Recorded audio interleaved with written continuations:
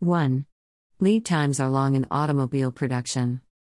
Mostly designing a new vehicle model takes around 5-7 years, with a new concept or new power units usually need development and testing in an extensive model and government certifications. The production tools are automated in a complex way. The CO2 reduction programs must be proposed to recognize this lengthy process. If any policy is issued without identifying the sufficient time needed in the vehicle production will affect adversely manufacturers, suppliers, employees, and consumers.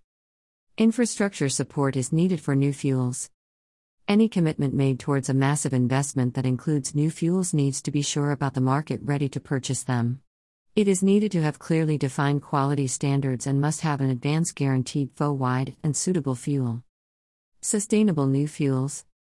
Biofuels were identified as one of the new resources to reduce CO2 and energy security improved by reducing the import reliance from the traditional oil-producing regions.